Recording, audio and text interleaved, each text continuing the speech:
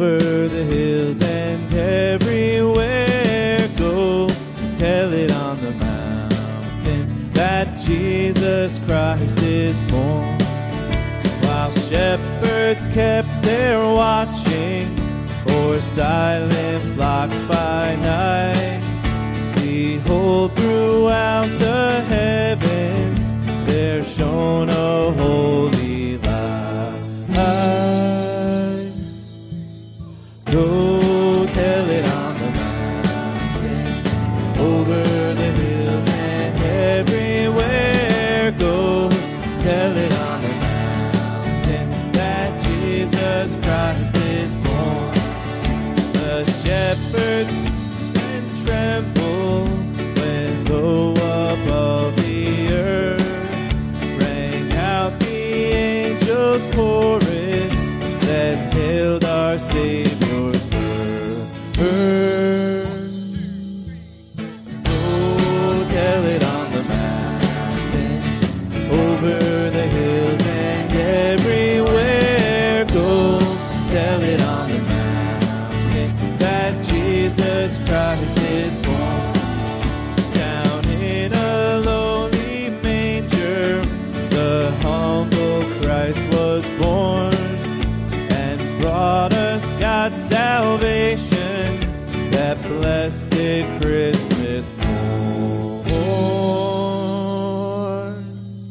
Go tell it on the mountain, over the hills and everywhere. Go tell it on the mountain that Jesus Christ is born. Say one more time.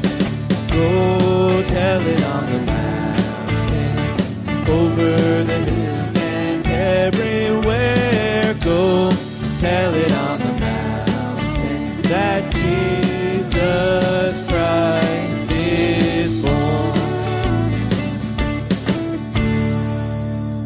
Hey, good morning, everybody. Great to be here. Great to see you. Great to see the sun shining. Great to be celebrating our Savior in this season and his birth, and the fact that he I'm sorry, I just can't help but focus on my children misbehaving in the front row. I love you, Lucille. I digress. Savior, Jesus, we are celebrating this season his coming as a baby, as a boy, and the fact that he grew into being the perfect man, the fact that the perfect man bore the burden of our imperfection on the cross, and the fact that on the third day he rose again, and we serve a risen Savior who is coming back. So we're not just singing and praying and worshiping this guy that lived and died. We're this guy that lived and died and rose again and is alive and is active and present in our lives. If you can't say amen to that, then what are you doing? Amen? All right. Let's do another song. O come, Emmanuel.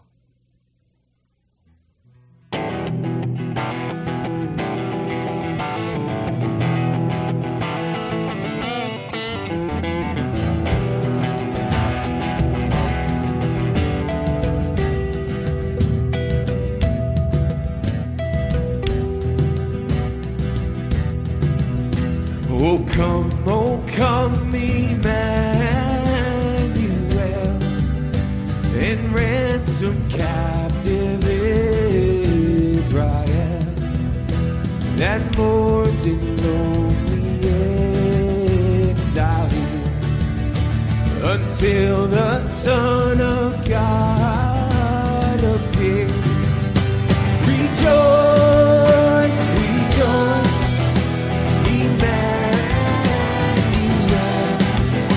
shall come to thee, O Israel.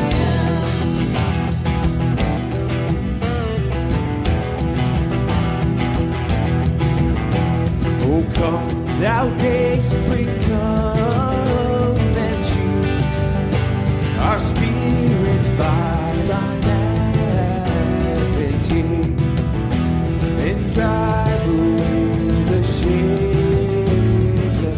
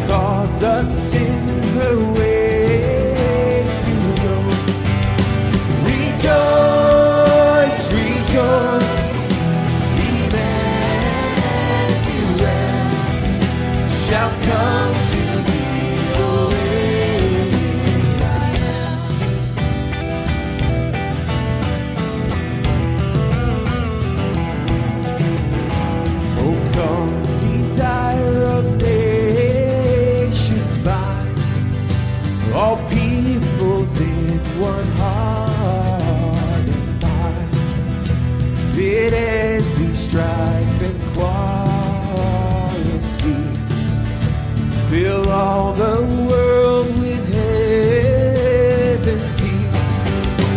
Rejoice, rejoice, Emmanuel shall come to thee, O Israel. Rejoice, rejoice, rejoice, Emmanuel shall come to thee, O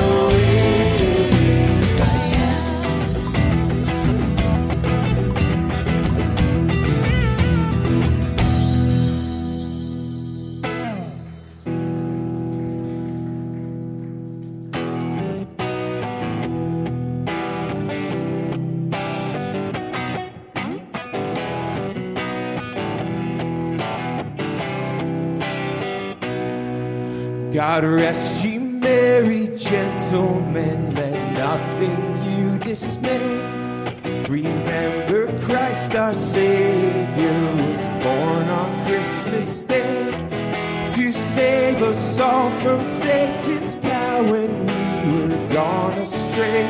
Oh, tidings of comfort and joy, comfort and joy. Oh, tidings of comfort and joy.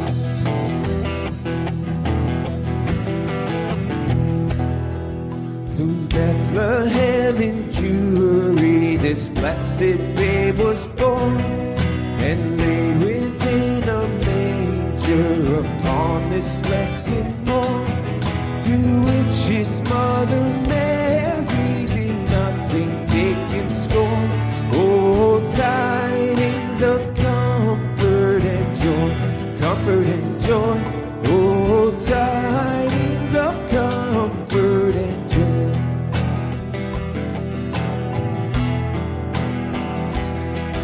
From God our heavenly Father, a blessed angel came, and unto certain shepherds the tidings of the same, how that in Bethlehem was born the Son of God by name. Oh, tidings of comfort and joy, comfort and joy. Oh, tidings of comfort and joy. God rest ye merry gentlemen. God rest ye merry gentlemen, let nothing you dismay. Remember Christ our Savior was born on Christmas Day to save us all from Satan's power when we were gone astray. Oh, tidings of comfort and joy, comfort and joy. Oh, tidings of comfort and joy. Amen.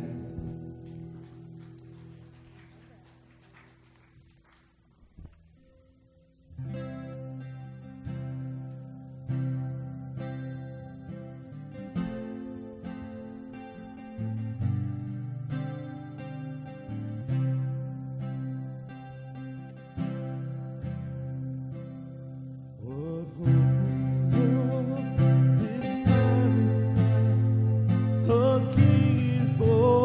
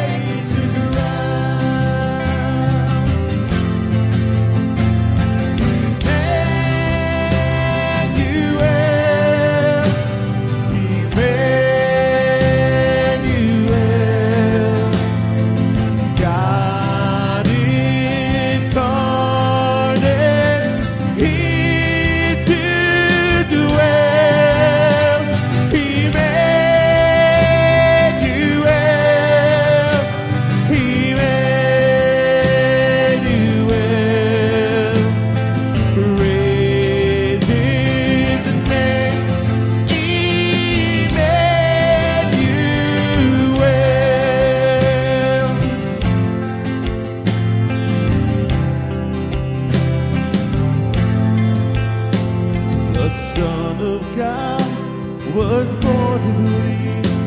A crown of thorns would pierce his brow, and we beheld this offering, exalted now the King of Kings. Praise God for the hallowed major ground.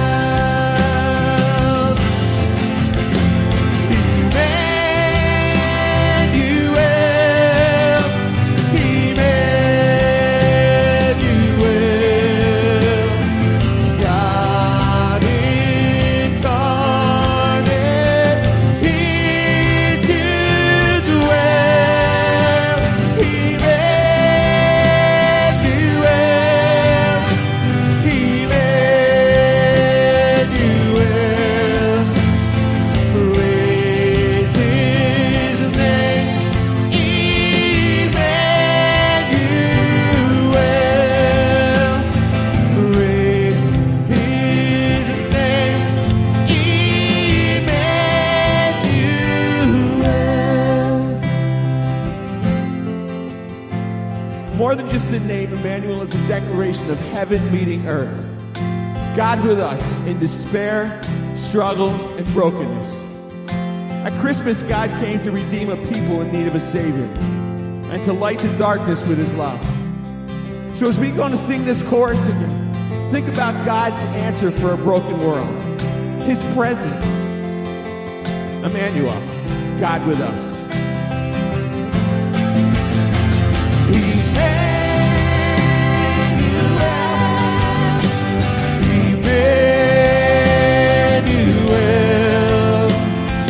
God incarnate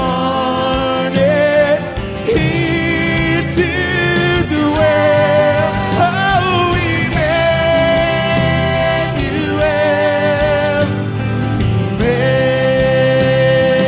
Emmanuel, praise His name, Emmanuel,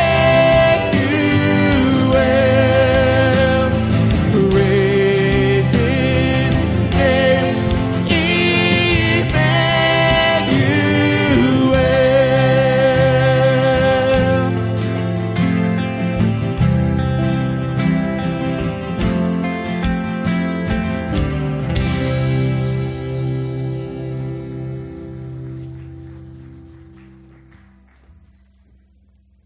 God, you could have chosen any way to send the Savior of this earth. You chose a baby. The most helpless thing you could have chosen, you chose a child to be the Redeemer of man. But your plan is always perfect, and you knew exactly what you were doing. God, we thank you so much for sending your Son. We thank you for what you did. And I go back to what Pastor said. You declared war by sending him. God, but it was finished on the cross. And we won. Thank you. Thank you for all that you do for us. And in this time of this year, God, as we celebrate, and we've gone through this Advent season, and we're coming upon this day that we celebrate your birth. All the packages, all the other stuff, God, none of that matters. Help us to remember why we do this and why we celebrate Christmas Day. Continue, God, to bless us as we sit and sing and as we're going to hear your word. And we thank you. In Jesus' name. Oh, come, let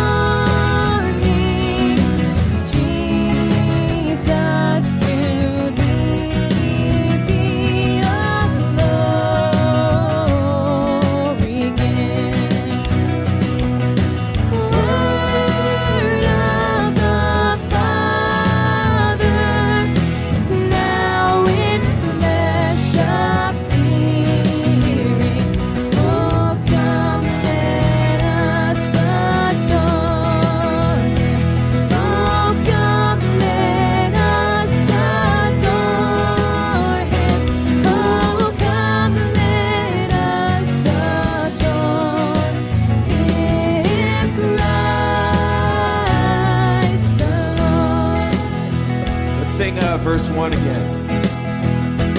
Oh, come, all ye faithful, joyful and triumphant. Oh, come ye to Bethlehem.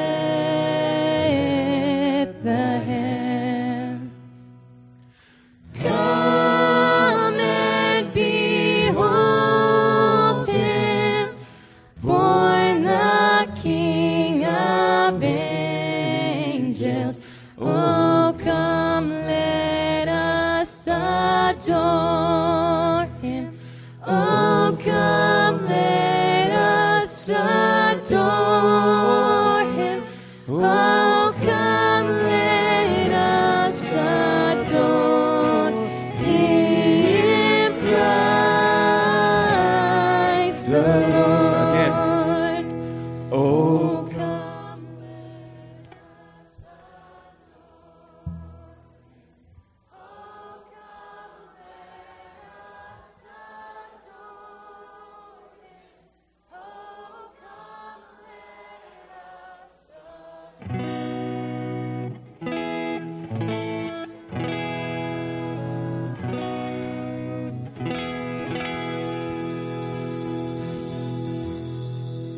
Amen. We adore you, Lord. Thank you. Thank you, Lord Jesus. Give him a hand. Thank you, Jesus. Thank you for hearing our praises and accepting us as we are. Whatever ability we have to sing to you, Lord, I know you love it if we truly do sing to you. Speak to our hearts this morning. Open our minds to what you have for us. Thank you for being our Savior King. In Jesus' name, amen. Y'all can have a seat, Kingdom Kids. Up front, Kingdom Kids, up front. Nope, come back.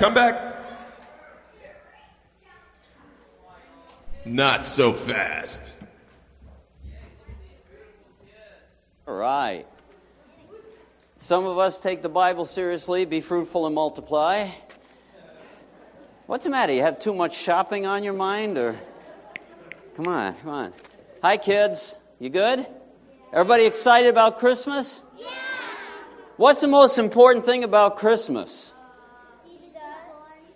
You got the right answers. You did. Jesus is born. Well, I thought it was Santa Claus. It's not Santa Claus? Well, is he part of it?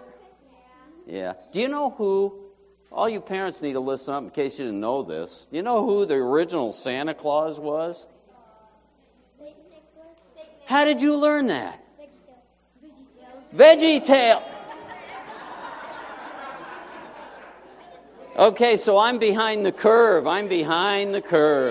You guys know, it was a man in Turkey, not modern day Turkey, named Saint Nicholas. He was a Christian. You know what happened? His parents died from a plague. And he inherited all their money, and what did he do with it? And he became famous, and this might be a little hint. Anybody ever hear anything about St. Nick coming down a chimney or something like that?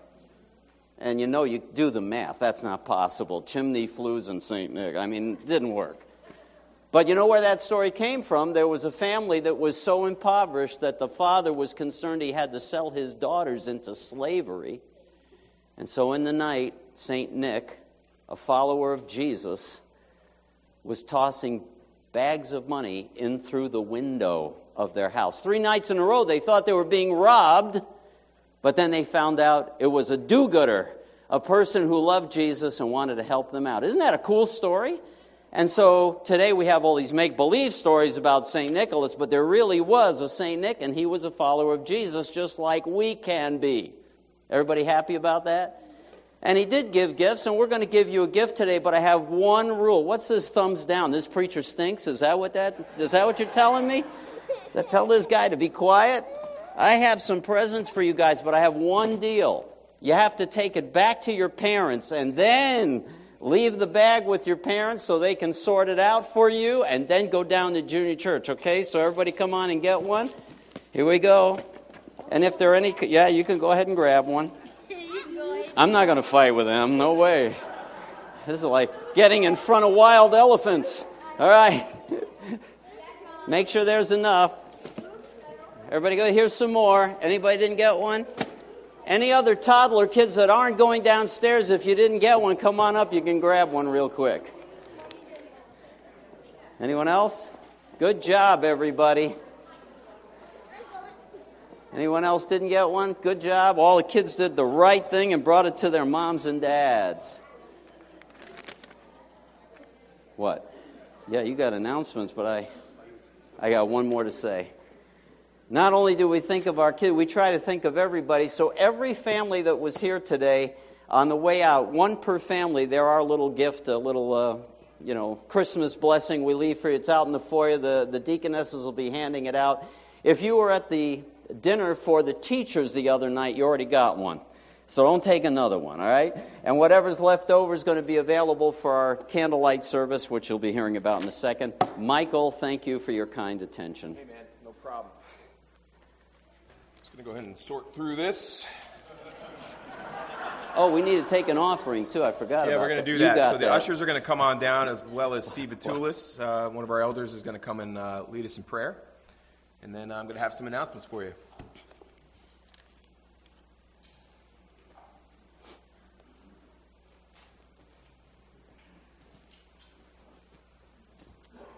I was just thinking of what Ben said about keeping in mind what Christmas really is, and I was thinking of us shopping, and many of you too, and I don't know how many of you have noticed the big things of the day, like Christmas narwhals, sloths, things like that. If you haven't seen it, that's become big, and if you're looking for a manger scene, you kind of have to pick and choose where they are.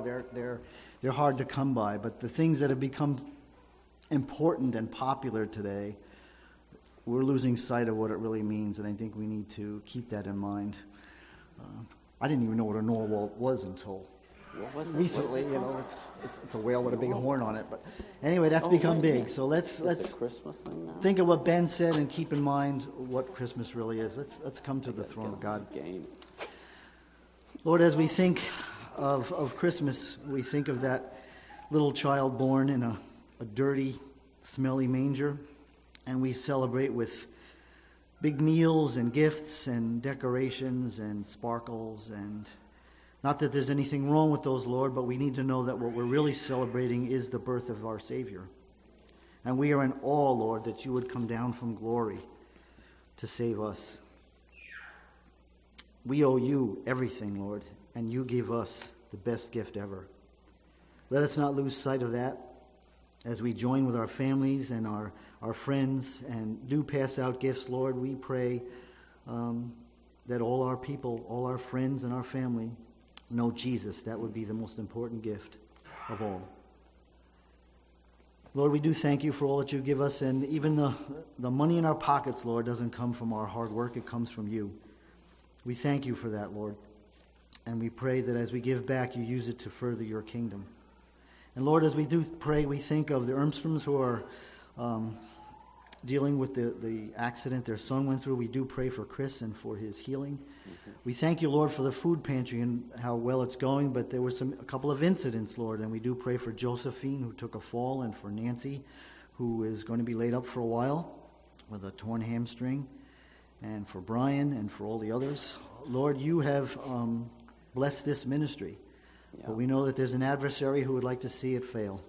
But you are stronger, you are more powerful, and we trust you more than anything, Lord. So work on these people and all those who are sitting here who need healing of any kind. We pray for them as well, that this Christmas season, Lord, is a true blessing given by you. And we put all this before you in Jesus' name. Amen. Thank you, Steve. How you doing, Michael? According to my kids, a narwhal is 1 part unicorn, 1 part whale, and 3 parts awesome. Welcome, guests. We're glad you're here. In front of you, there is a pouch, and in that pouch, there is a card, and on that card, there are blank spaces that we would love for you to fill in. We'd love to get to know you, and you can give it to one of these folks. You can drop it in the wooden box on your right. On the way out, there's a little slot. A couple special announcements. And I seem to have lost the invitation for the candlelight service.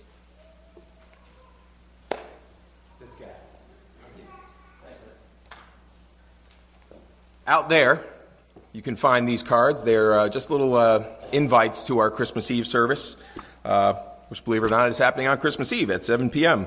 Invite your family, friends, and neighbors. You can grab as many of these as you need and take them and hand those out. On the 29th, there will be, the Sunday the 29th is going to be a pajama party for our Kingdom kids, so they can wear their PJs to church. So when they tell you that that's a thing, you know it's legit. As opposed to every other week when they want to wear their pajamas to church and you can't let them. Please see your bulletin for additional and more detailed announcements. Pastor John? Yeah, man. Thank you, sir. Yeah, face that there. Well, Merry Christmas, everyone. I should say have a blessed Christmas, right? Because blessed can be so whether you're merry or not, right? So, you all too tired today? Want me to pray and let you all go home? No, I won't. No. Somebody over here said, would you please? Oh, don't rile me up. All right, so I thought of several things because we were talking about Christmas traditions and things like that. So I do have a couple of Christmas traditions. One is every Christmas, my wife and I like to watch 2 films. We'll see who has listened to me over the last 6 years. 2 films that are a must-see every year. No, not The Princess Bride. Everybody knows that's an Easter movie, not a Christmas movie. What? And what other one? Christmas Carol, because I need to see George C. Scott repent. Because, you know why? Because I see myself. Kills me every time. The other one is more jovial. No, please. We just went from the sublime to the... Anyway. No, the Christmas Story. The Christmas Story. And today, Haley, I want to thank you. She was out shopping and found me these magnificent Ralphie socks that I am going to wear on our Christmas day, which is Thursday this week with my family, because my family will all get this. And I also want to say, can I go shopping with you since you have all the money? So those are really cool. My worship team was suggesting I should preach in these and, use the platform so I can go, so, that kind of a thing.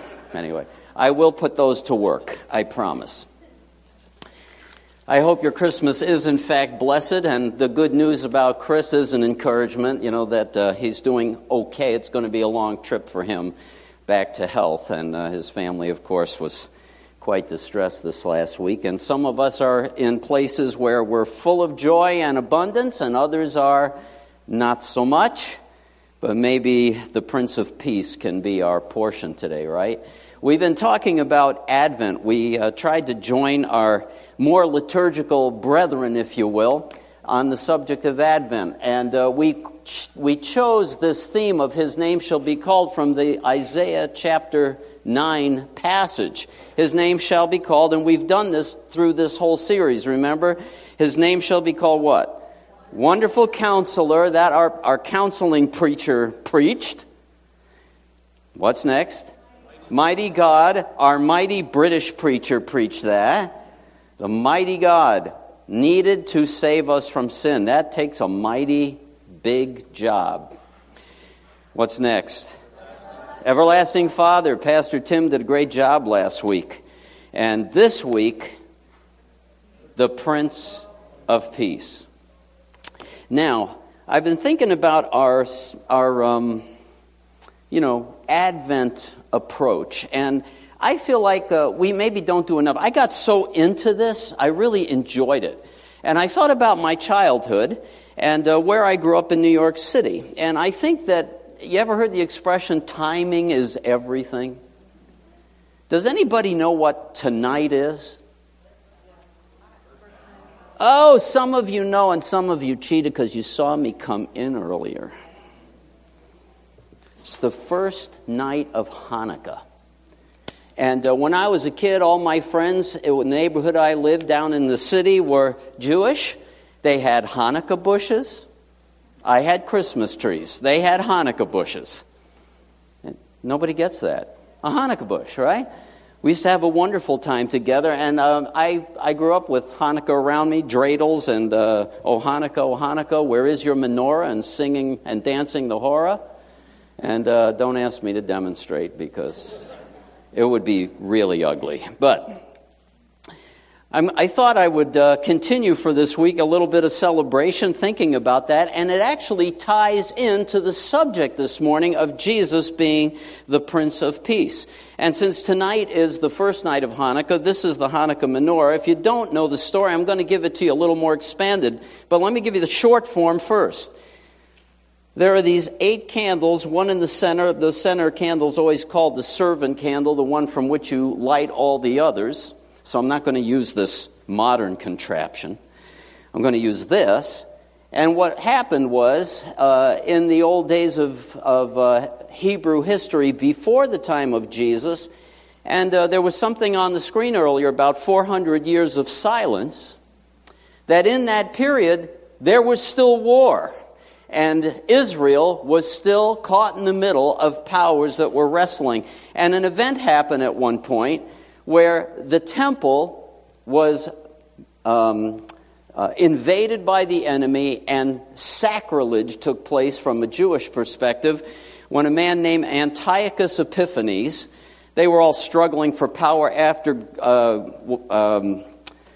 Alexander had passed away, and the powers were fighting. Ultimately, Rome came out on top, but in between were these Seleucid warriors, and Israel is in a location where it's constantly in the middle of warfare. And so Antiochus was determined to turn all countries into Hellenistic, Greek-like places. And in order to break the back, if you will, of the religion of Israel, he sacrifices a pig on the altar in the temple. Well, that's defiled, and therefore it can't be used. But back in the 167 BC, this occurred, and in 164, a group called the Maccabees pushed back against these powers and won the day. And Judas Maccabeus was the guy who won it, and he was the hero, if you will, of that time. And he went in and rededicated, the word Hanukkah means rededication. He rededicated the temple for the use of Yahweh and for the people of Israel to worship. There was only one problem. If you know anything about that Old Testament stuff, if you went through the daily Bible with us together, you had to have special consecrated oil to light the lamps, and the priests had to make that. It took time to do it. There was only enough oil for one day. But miraculously, they took the risk, lit the candle, and the lantern stayed lit for, guess how many days? 8 days until more could be made. So that's the miracle of Hanukkah, and that's the story behind it, and that's why there are 8-day candles. You light one every day, and so actually by next Sunday I can still have it up here. Won't that be nice? Yes, we're all very thrilled about that, I can tell. So let's look at our verse. We're talking about the Prince of Peace today. For a child will be born to us, a son will be given, and the government will be on his shoulders, and his name will be called Wonderful Counselor, Mighty God, Eternal Father, the Prince of Peace. The reason I brought up the Hanukkah menorah and the concept of all of this is that there was always war, always has been. And this side, I'm not going to say there always will be, because there won't always will be. Has anybody ever seen, I'm going to put a picture up here, this particular monument? Anybody know where it is? Having grown up in New York City, our school districts would go on, somebody knows. That's across the street from the United Nations. If you look a little bit carefully, you can see some of the flags in the background, the street in between. It's the quote from Isaiah, also restated in the book of Micah. And they shall beat their swords into plowshares, their spears into pruning hooks. Nation shall not lift up sword against nation, neither shall they learn war anymore. Very wonderful passage of Scripture, something that is sure to be true, and yet what happens in history is that was a hopeful thing with the invention, if you will, the bringing together of the United Nations, that it would actually work. But in the arm of the flesh, we don't make out very well. And neither have we historically, have we? Tim mentioned last week in his message that the Jewish celebration of unto us a child is given. Why was this so wonderful and so important and so spectacular in their minds? Why was there so much anticipation? Because all of that was written in the context of war. The Maccabean Wars, the time that Jesus shows up, they're under the oppressive heel of Rome. It's constantly been in a situation. There's been chaos in the world since the fall. And because we're broken, and meaning in the worst sense, we're sinful, we are inclined towards selfishness. Have you ever seen what happens even in the nursery? I've got the toy, guess who else wants it? At the same time, and in the same way. So the Jews were living with a hope, an expectation that someone would finally come and bring peace and deliver us. By the way, can I just say, is it any wonder that even the disciples who followed Jesus got it wrong? Oh, are you going to restore the kingdom now, Jesus? Are we going to finally take these Romans and throw them in the middle of the Mediterranean and watch them all drown? Oh, please, oh, please. No wonder they got it wrong. It was part of the culture. It was what was expected. There is one way to bring peace, and that's to win the fight. Prince of Peace. Hebrew, Sar Shalom. You know that greeting, right? We're going to talk about that in a couple of minutes. Shalom. Pass a lot of Orthodox Jews in our area. I love going past them in stores, especially if they're friendly and they greet me. And I love to say, Shalom Aleichem. Peace to you. And occasionally, if they're not totally shocked, the response is, Alechem Shalom. Back at you.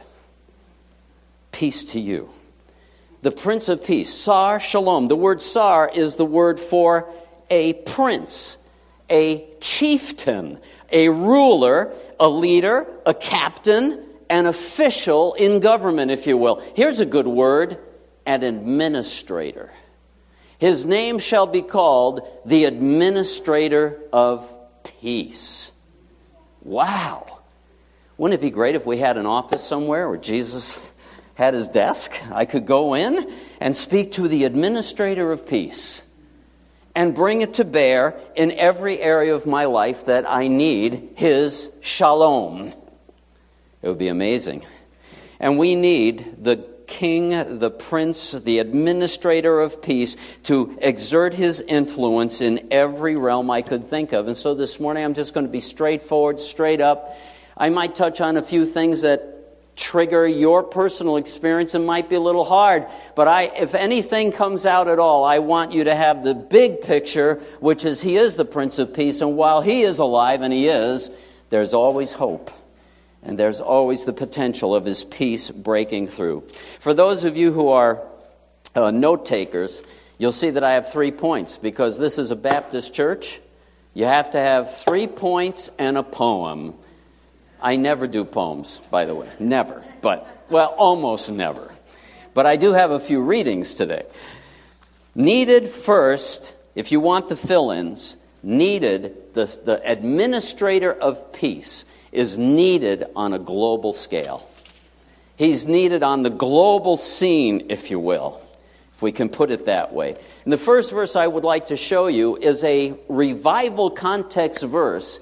It's really a wonderful passage. And preachers in the history of America, when the Great Awakening broke out, passages like this were looked at as promises, if you will, of the effect of the gospel. So I'm going to have Isaiah up on the screen. The text that was in front of the United Nations starts here. It shall come about in the last days that the mountain of the Lord's house shall be established in the top of the mountains and shall be exalted above the hills. And all nations shall flow unto it. And many people shall go and say, Come, let's go up to the mountain of the Lord, to the house of the God of Jacob, and he will teach us of his ways. We will walk in his paths. For out of Zion shall go forth the word of the Lord, the law, the word of the Lord from Jerusalem. Then it goes on, and he shall judge among the nations and rebuke many people. They shall beat their swords into plowshares and their spears into pruning hooks. Nation shall not lift up sword against nation, neither shall they learn war any more. Anybody been around long enough to remember the missionary song, The Darkness Shall Turn into Dawning? And remember that? And the dawning to... I won't quit my day job. Noonday bright, and Christ's great kingdom shall come to earth, a kingdom of love and light. Did you know there's different views about how the end's going to happen? Anybody ever know that as Christians? I know there's some people in the room who know absolutely how it's all going to happen. You think. But that came out of theology that believed this truth. But the problem is it's only part of the truth. There will be great distress in the world toward the end. It almost feels like we're getting close. But people have said that before, so I'm always very cautious. Nevertheless, it sure feels more chaotic than ever.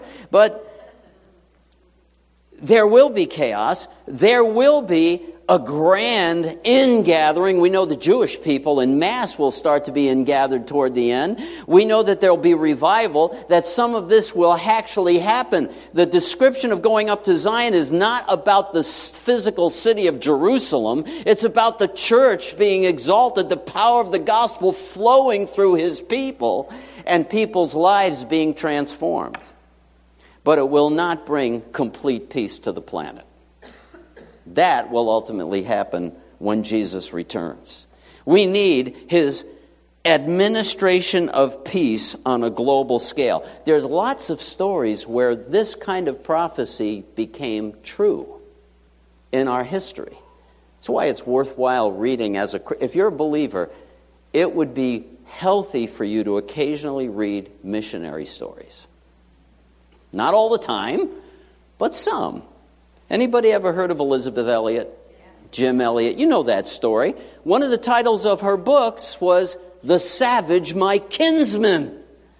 The people who murdered her husband came to Christ, and they became brothers and sisters in every full sense of that word.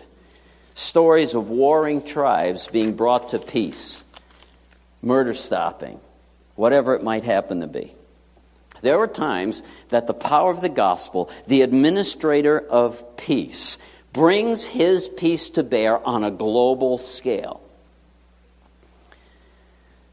The year was 391 AD.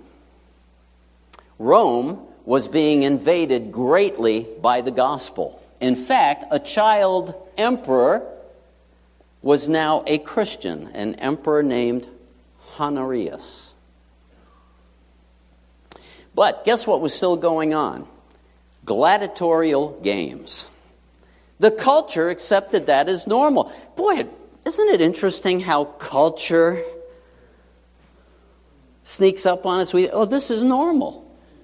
I'll bet you there's parents in this room, we're old enough, right, to remember when I was appalled when that came out. And now it's like, there's a kind of a drift that happens. But the culture was used to watching men slaughter each other for entertainment. But there was a Christian, someone under the authority of the administrator of peace, a monk, who came into the Colosseum one day in that year and saw this going on, went down onto the grounds where the fighting was taking place. Now, by the way, you should know, if you were well-to-do and you had a favorite gladiator, and he was about to lose it because he lost the fight and everybody in the stands was doing this, you could buy the privilege of going down and watching it up close. So to have this man come down wasn't necessarily a wrong or weird thing until he got between the two gladiators, and from one report I heard was saying, for God's sake, stop! The stories differ. One of the gladiators struck him with a sword, or the people were so mad that their TV show was being ruined that they stoned him to death. But the result was, by 404 AD, the emperor had ended gladiator games forever. The influence of the administrator of peace finally was brought to bear. I remember when I grew up in New York City, PS 79 in Whitestone. Best school ever. On the roof, we had this huge siren. Anybody remember those? And every so often, there would be a drill. Now, the reason we did these drills was because at that time, the sword of Damocles was hanging over the world. It still is, but nobody takes it seriously. Nobody wants to push the red button. Nuclear, right? We'd done some tests. We could see what happened. We saw what happened in Japan. The destruction was unbelievable. And so we naively said we have to do these trainings so when the siren starts, everybody get down under the desk in your room, as if that was going to stop. Oh, if only there was an administrator of peace. Because that's not going to save us. No more lockdown drills. No more sirens. No more hiding under your desk. One day this is going to be true. 1 Corinthians 15 tells us, for he must reign until he has put all his enemies under his feet, and the last enemy that will be abolished is death. God's going to win. Jesus is going to restore what is broken. We've been in chaos since the fall. Destruction, all of it. The ravages of sin in our world, all the lack of peace that there is on every level is because of our rebellion, not God. I hate hearing how many times God gets blamed for everything that's wrong. We never thank him when everything goes right, but we sure know how to blame him when it goes wrong. He's going to set it all back in order. He will defeat his enemies, and the last one will be death. No more sirens. Trumpets, harps, singing, all kinds of stuff like that, but no more war. The administrator of peace is necessary. His influence is necessary even in the world. Now, I don't know about you, but I look at what's in the paper every day and I go, oi, there's war everywhere. Whether it's formally called a war or not, it's everywhere. And I'll admit, it's too big. It's way above my pay grade to try to solve all that, but isn't it exciting when once in a while you see the administrator of peace work it out somewhere? That's kind of fun when that happens. Like Telemachus, the monk who laid his life down under the authority of the administrator of peace and ended gladiatorial combat forever. Oh, if only that would happen on some other levels with our sins that have become legal in our nation. It's also needed in our own circle. So the second fill-in is needed in our circle or our community. You can use either word. When I say community, I don't just mean the town you live in. We all live in, I almost use the Greek words for this. We need peace in our cosmos, our world, and we need peace in our oikos. You know what an oikos is? It's where we get the word economy. An oikos, the oikonomos. It's the community and the exchange that happens in community. So we live in a community. We work in a community, right? Our workplace is a circle, a community that we dialogue with, we interact, we have relationship with. Our clubs or our hobbies or our gym activity or karate or whatever it is, it develops a little bit of a community. I know how to say it. You're all like, hey, doesn't he know how to say? How is black belt? Doesn't he? What else is our works? I lost. See what you did to me there? You're just laughing at my apartment complex or condo or whatever it is. The block on which I live. My family is a circle. It's part of my smaller. The world's too big. It's above my pay grade. But this. Well, that's in my zone. That's where I interact with people, is in this circle, right? And we all have that. I'm going to curb my wife isn't here to help me curb my ADD today, so I'm working real hard on it. She's not feeling too well. So, interesting thing about the worlds in which we live. When I was a new Christian, I became a believer listening to Billy Graham on television. I've told most of you that. Those who are guests, that's new news.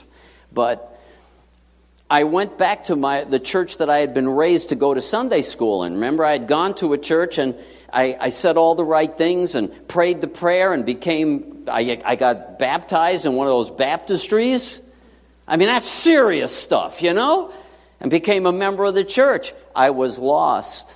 I did not know Jesus Christ. I had not come to personal faith in Him. So I went out into the weirdness of the 60s and 70s, fill in the blanks as you are aware of, and if you're too young, then good. You don't know that. It was bad.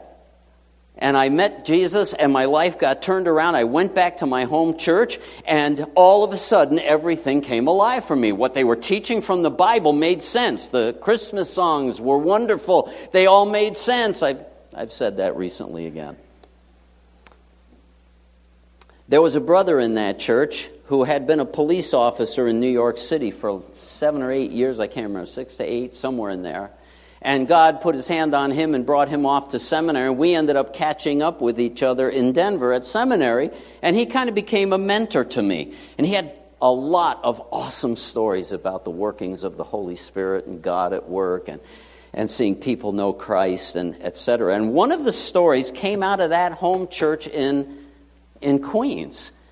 Because back then, there's movies made about these guys, Goodfellas and stuff like that. There was mafia activity. And there was a man in that church circle, in that community, that church, that circle of peeps who was in the business. And he got born again. And he wanted out of the business because he had really been changed by the administrator of peace. And you don't walk away from that very easily. All right, now I'm going to meddle a little. What's the last promise you laid hold of? This guy came across this verse in Proverbs 16. Isn't this awesome? When a man's ways are pleasing to the Lord, He makes even his enemies to be at peace with him.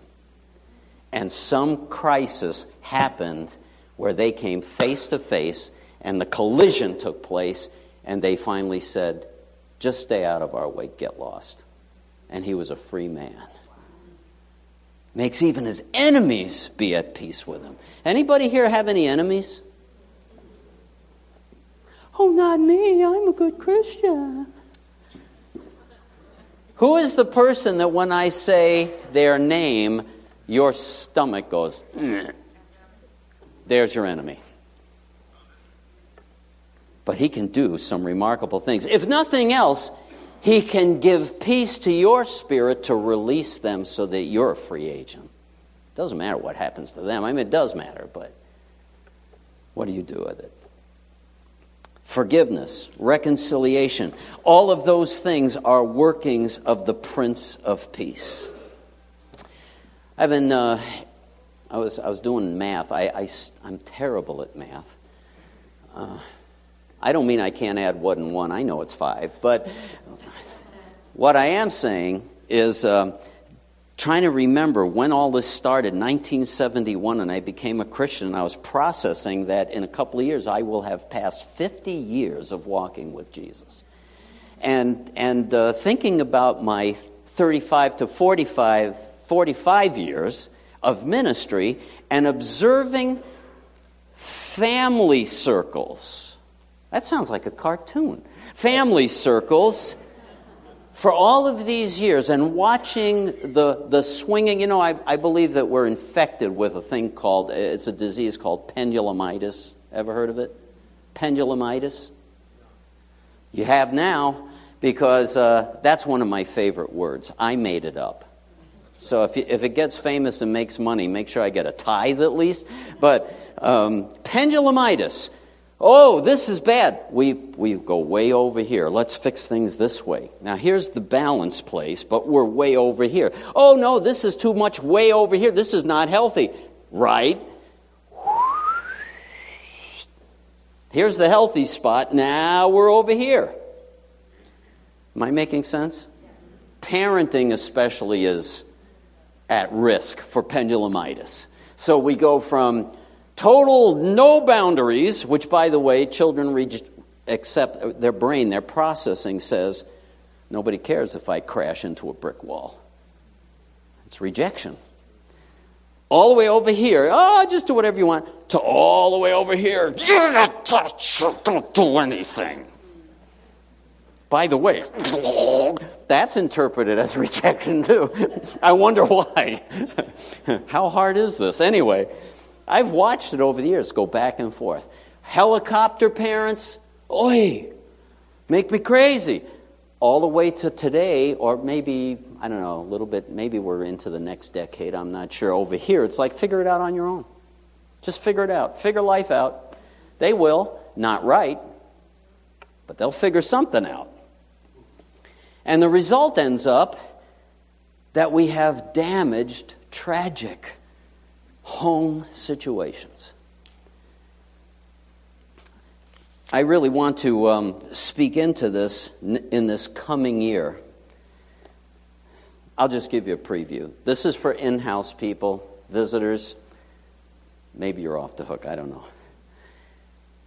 Did everybody remember the depression seminar my friend Ray Lightcap came and shared?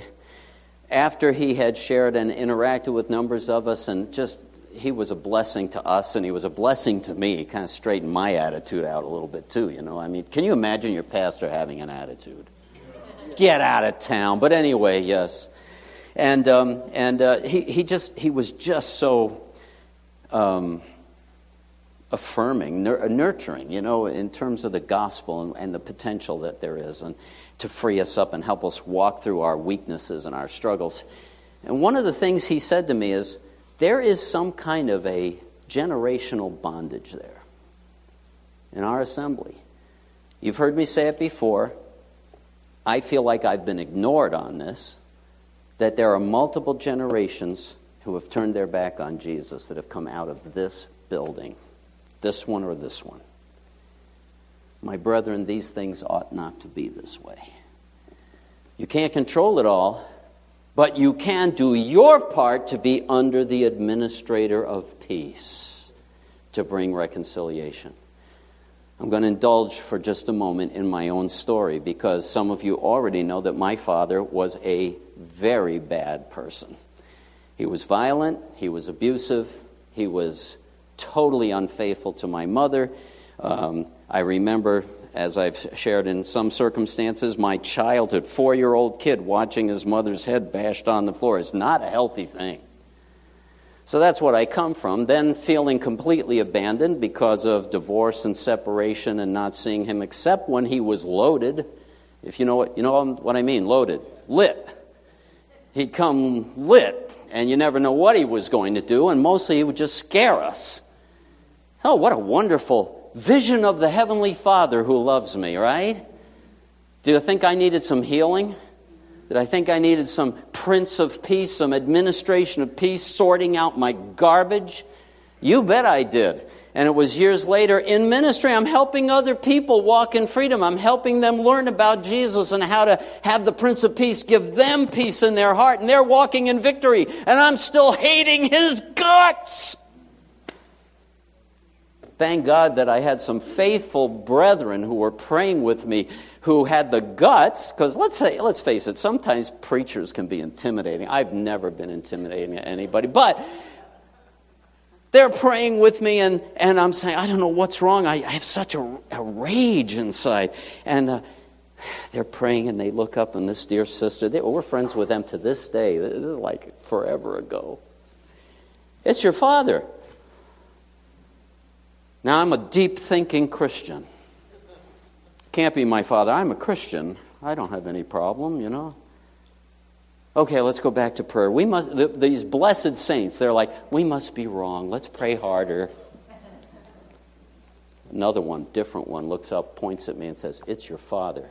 And before I could finish my defense, I fell down. I just broke down and sobbed like a baby. And I'm talking a long time. Do you know how many Kleenex you can go through? Because if you don't, there's like anyway, it's really... But you know what? The administrator of peace healed my soul. And years later, when my father, who had very few of his brain cells left because he had drunk himself into a stupor for so long, was living in a tenement in Flushing, New York, I gathered up my grandchildren, his grandchildren, my kids, and brought them down and met with him and reconciled with him, not because he ever asked forgiveness from me, because he didn't.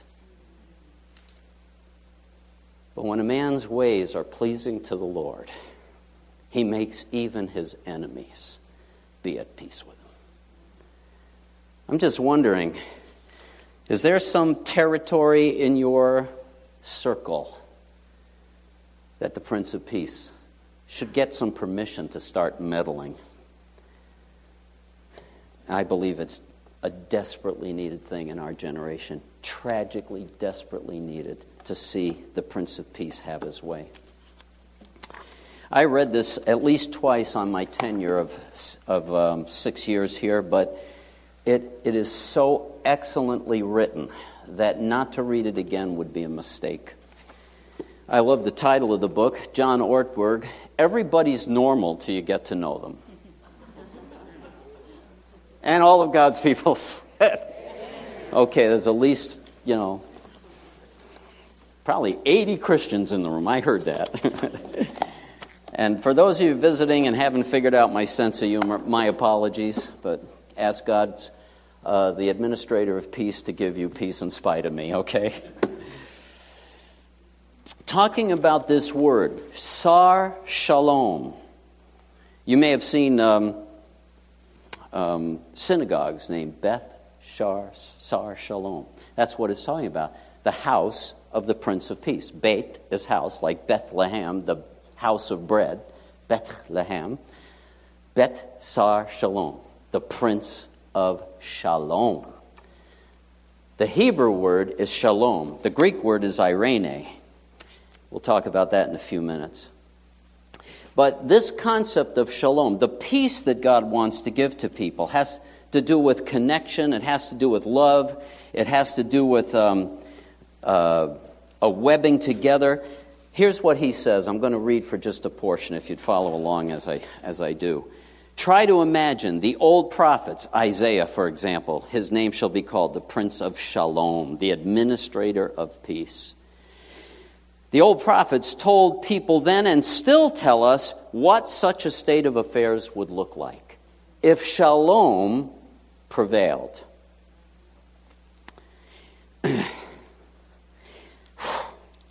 In a world where shalom prevailed, all marriages would be healthy, all children would be safe. Those who have too much would give to those who have too little. Israeli and Palestinian children would play together on the West Bank. Their parents would build homes for one another. In offices and corporate boardrooms, executives would secretly scheme to help their colleagues succeed. They would compliment them behind their backs. Tabloids would be filled with accounts of courage and moral beauty. Talk shows would feature mothers and daughters who love each other deeply, wives who give birth to their husbands' children, and men who secretly enjoy dressing as men. Disagreements would be settled with grace and civility. There would still be lawyers, perhaps, but they would have really useful jobs like delivering pizza, which would be non-fat and low in cholesterol. Doors would have no locks. Cars would have no alarms. Schools would no longer need police presence or even hall monitors. Students and teachers and janitors would honor and value one another's work. At recess, every kid would get picked for the team. Churches would never split. People would be neither bored nor hurried. No father would ever again say, "I'm too busy," to a disappointed child. Our national sleep deficit would be paid off. Starbucks would still exist, but would only sell decaf. Divorce courts and battered women's shelters would be turned into community recreation centers. Every time one human being touched another, it would be to express encouragement, affection, and delight. No one would be lonely or afraid. People of different races would join hands. They would honor and be enriched by their differences and be united in their common humanity. And in the center of the entire community would be its magnificent architect, the most glorious resident, the God whose presence fills each person with unceasing splendor and ever-increasing delight. The writers of Scripture tell us that this vision is the way things are supposed to be. This is what we would look like if we lived up to the norm God set for human life. If our world were truly normal, one day it will be.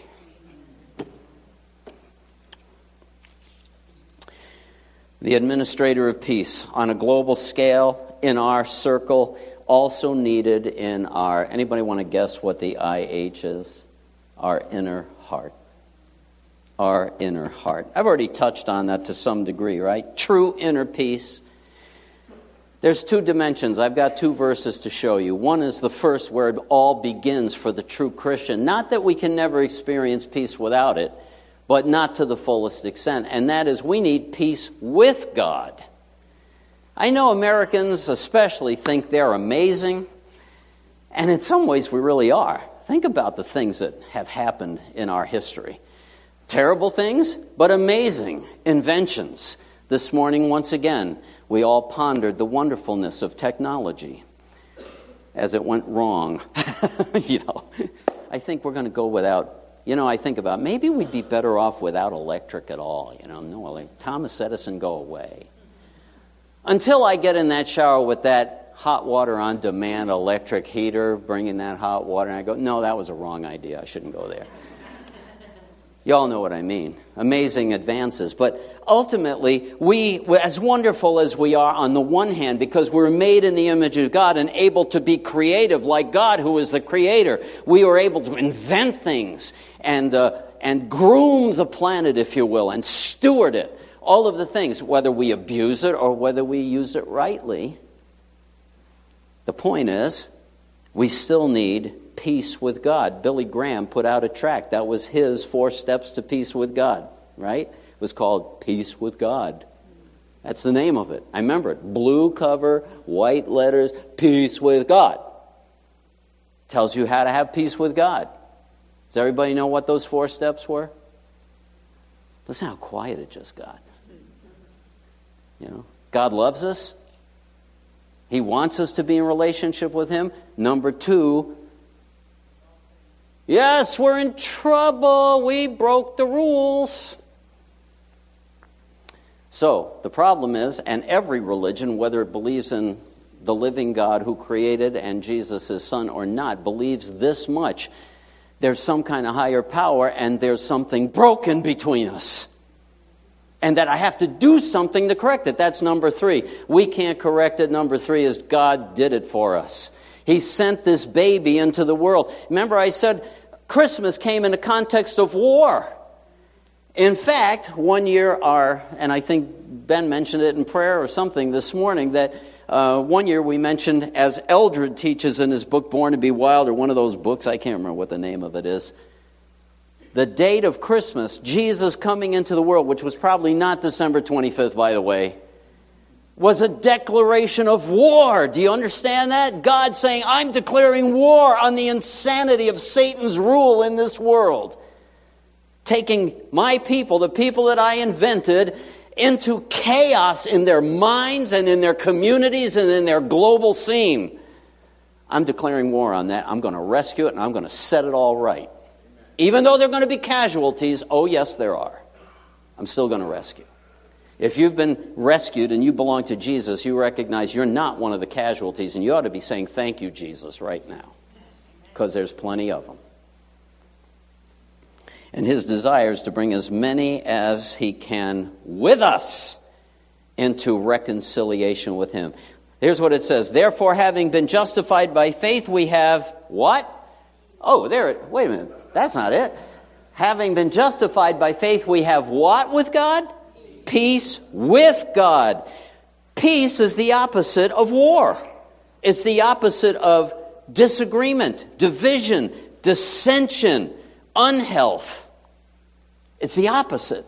We have now health. We now have reconciliation. We now have relationship. We have peace with God through our Lord Jesus Christ. Anybody know any Christmas carols? We didn't sing it this morning. One of my favorite, Wesley, he was an evangelist, right? And his brother who wrote the music. They were evangelists. Hark the herald angels sing. Glory to the new. Peace on earth, mercy mild, God and sinners reconciled. We now have peace with God through our Lord Jesus Christ. That's where you have to start. If you're here today and you've never met Jesus by faith, that's the fourth step, by the way. He's provided it. It doesn't do you any good until you go to the ATM and take it out for yourself. It's in your account.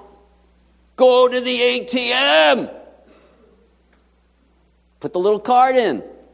You need the code number? It's this. Jesus, I'm sorry. Forgive my sin. Become Lord of my life. I want to follow you. Whatever you say, I'm willing to start learning it. You won't get it all right today, by the way.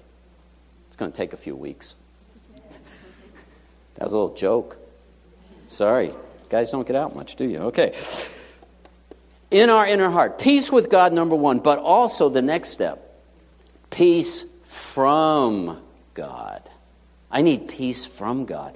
Boy, if there was ever a time in the world that we need peace from God.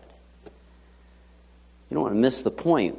Peace on earth and mercy mild. God and sinners reconciled. God wants us to have peace with him and peace from him. It was really hard for me to kind of narrow in where I wanted to park on some of this because I've been brooding over all the chaos in our culture today, all the lies that are being shoved out as clinically right and all of this that are so off the mark and so damaging. And I don't want to park on any one particular thing because think about the opioid epidemic and the massive senses of rejection that children have, even in Christian homes, that they contemplate ending their own life. Broken relationships. Last week, Pastor Tim avoided getting too much into the broken relationship. I told you a story of broken relationship. I grew up in it. I'm telling you, the Prince of Peace is real. He's alive, and he can change that. He can. But you know what? We won't let him because, I want to run it. I got this. The very first week, this one right here, this candle right here, this one was his sermon. Dennis Ashley, wonderful counselor. He'll give you the wisdom. He'll give you what you want. There's only one problem. You got to choose to submit to it. You got to choose to put it into. You got to go to the ATM. Take it out for yourself. Lay hold of that promise. When a man's ways are pleasing to the Lord, this poor guy that was getting out of the mafia, he makes even his enemies be at peace. And it happened. And I'm not saying it'll always have that kind of a happy ending, but you can at least get this part settled out. Inner peace within. Some of you are sitting here today and you know you don't have it. What are you going to do about it? He's available, and he's alive, and he's real. People are trying to find peace in every way possible. Mindfulness, hugging trees. There was an article this last week. I'm not trying to scoff at somebody. I'm telling you, my heart just goes, oh my goodness. Hold on to this tree. It was in the paper. Hold on to this tree. It's a therapy thing, you know. Now, float away on the wind like a leaf. I'm sure that was a transforming experience. And there's peace in every part of their life now. Not. Cannabis will help. A gender operation change will help. No, it won't. I was just reading, and now I am meddling with the culture. I am probably going to go to jail before I'm done. Not today, unless there's a spy in the room. Come on, bring it. Bring it. Where are you? What? I was reading, digging on this because it stresses me so much, because I've seen people delivered. Some of you know our brother Gary and his wife, Melissa, who were here, who are living witnesses, trophies of grace, that the fact that our culture and the enemy is lying to us about who we are as created beings made in the image of God. And I was reading through the damage that is being done to people because they're not at peace. So there was this large article. I won't bore you with all the details, but let me just give it to you as a sample with a therapist who's been working through with people for over 15 years with what is called gender dysphoria, where you're struggling with what is my gender, what am I supposed to do? And this guy with 15 years of experience says, rather than moving automatically with children, especially, this is the tragedy, is with children who aren't ready to make up their mind about anything yet. He prefers to talk big picture first and not take a child's declared gender identity at face value. If a patient comes in and tells me, I'm having a strong desire to the opposite sex, my next question, why don't we just start with, this is so simple. Listen to this. My next question is, why? Tell me why. What does that mean? What is your understanding of being the opposite sex? Are you nervous about being your own? Do you have anxiety? There's the key. Do you have anxiety? The psychiatrist says that the social anxiety is an underlying factor in most of these cases. There's a lot of other details. I don't want to park on that subject per se. What I'm trying to get at is we are in a high anxiety culture. Well, what will help me? How do I deal with the anxiety? If I go do these things, that's not necessarily going to solve the inner anxiety anguish. Is there someone who can help me? Yes, his name is the administrator of Shalom. Start with that. See if that can't be sorted out. How many times I've seen people who are struggling with these things, and we've seen people walk into freedom. God is alive and His gospel really does work, is what I'm trying to say. That some lie, some damage, some abuse, something has been covered and buried, and that's where the confusion is in fact coming from. Is there an administrator of peace who can heal my inner being? I'm just going on record. There is. The fact that so much of American Christianity isn't getting it isn't my problem, and it's not God's problem either. It's our problem. But He is still alive, and He's still in the business of bringing His peace to bear, globally if necessary, and when ultimately once and for all, in our circles, as much as we are able to live at peace with anyone, we should do so, the Scripture says. And in our inner heart, is there something that is wrong that I'm not giving over to Him, that is why I am struggling with this anxiety and why I am not at peace with my very own self and my very own being? It's all around us, friends. It's all around us. But the Prince of Peace is the one that they have to do business with. You'll recognize this verse. It's nothing new about it. Be anxious for nothing. This is out of Philippians. Everybody remember this? Good memory verse. Be anxious for nothing, but in everything by prayer and supplication with thanksgiving, let your requests be made known to God. And the peace of God, which surpasses all comprehension, shall guard your hearts and your minds in Christ Jesus. Isn't that a great verse? We like that as a memory verse. We like to quote it maybe, but there's some implications in that. In everything, prayer and supplication. Supplication means I'm in need.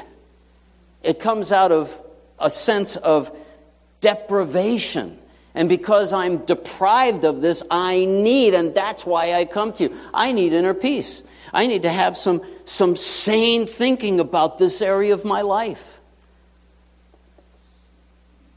Prayer and supplication with thanksgiving, let your requests be made known to God, and the peace of God, which surpasses this irene, this opposite of war, this internal war, this inner division, this anxiety, it will be subdued.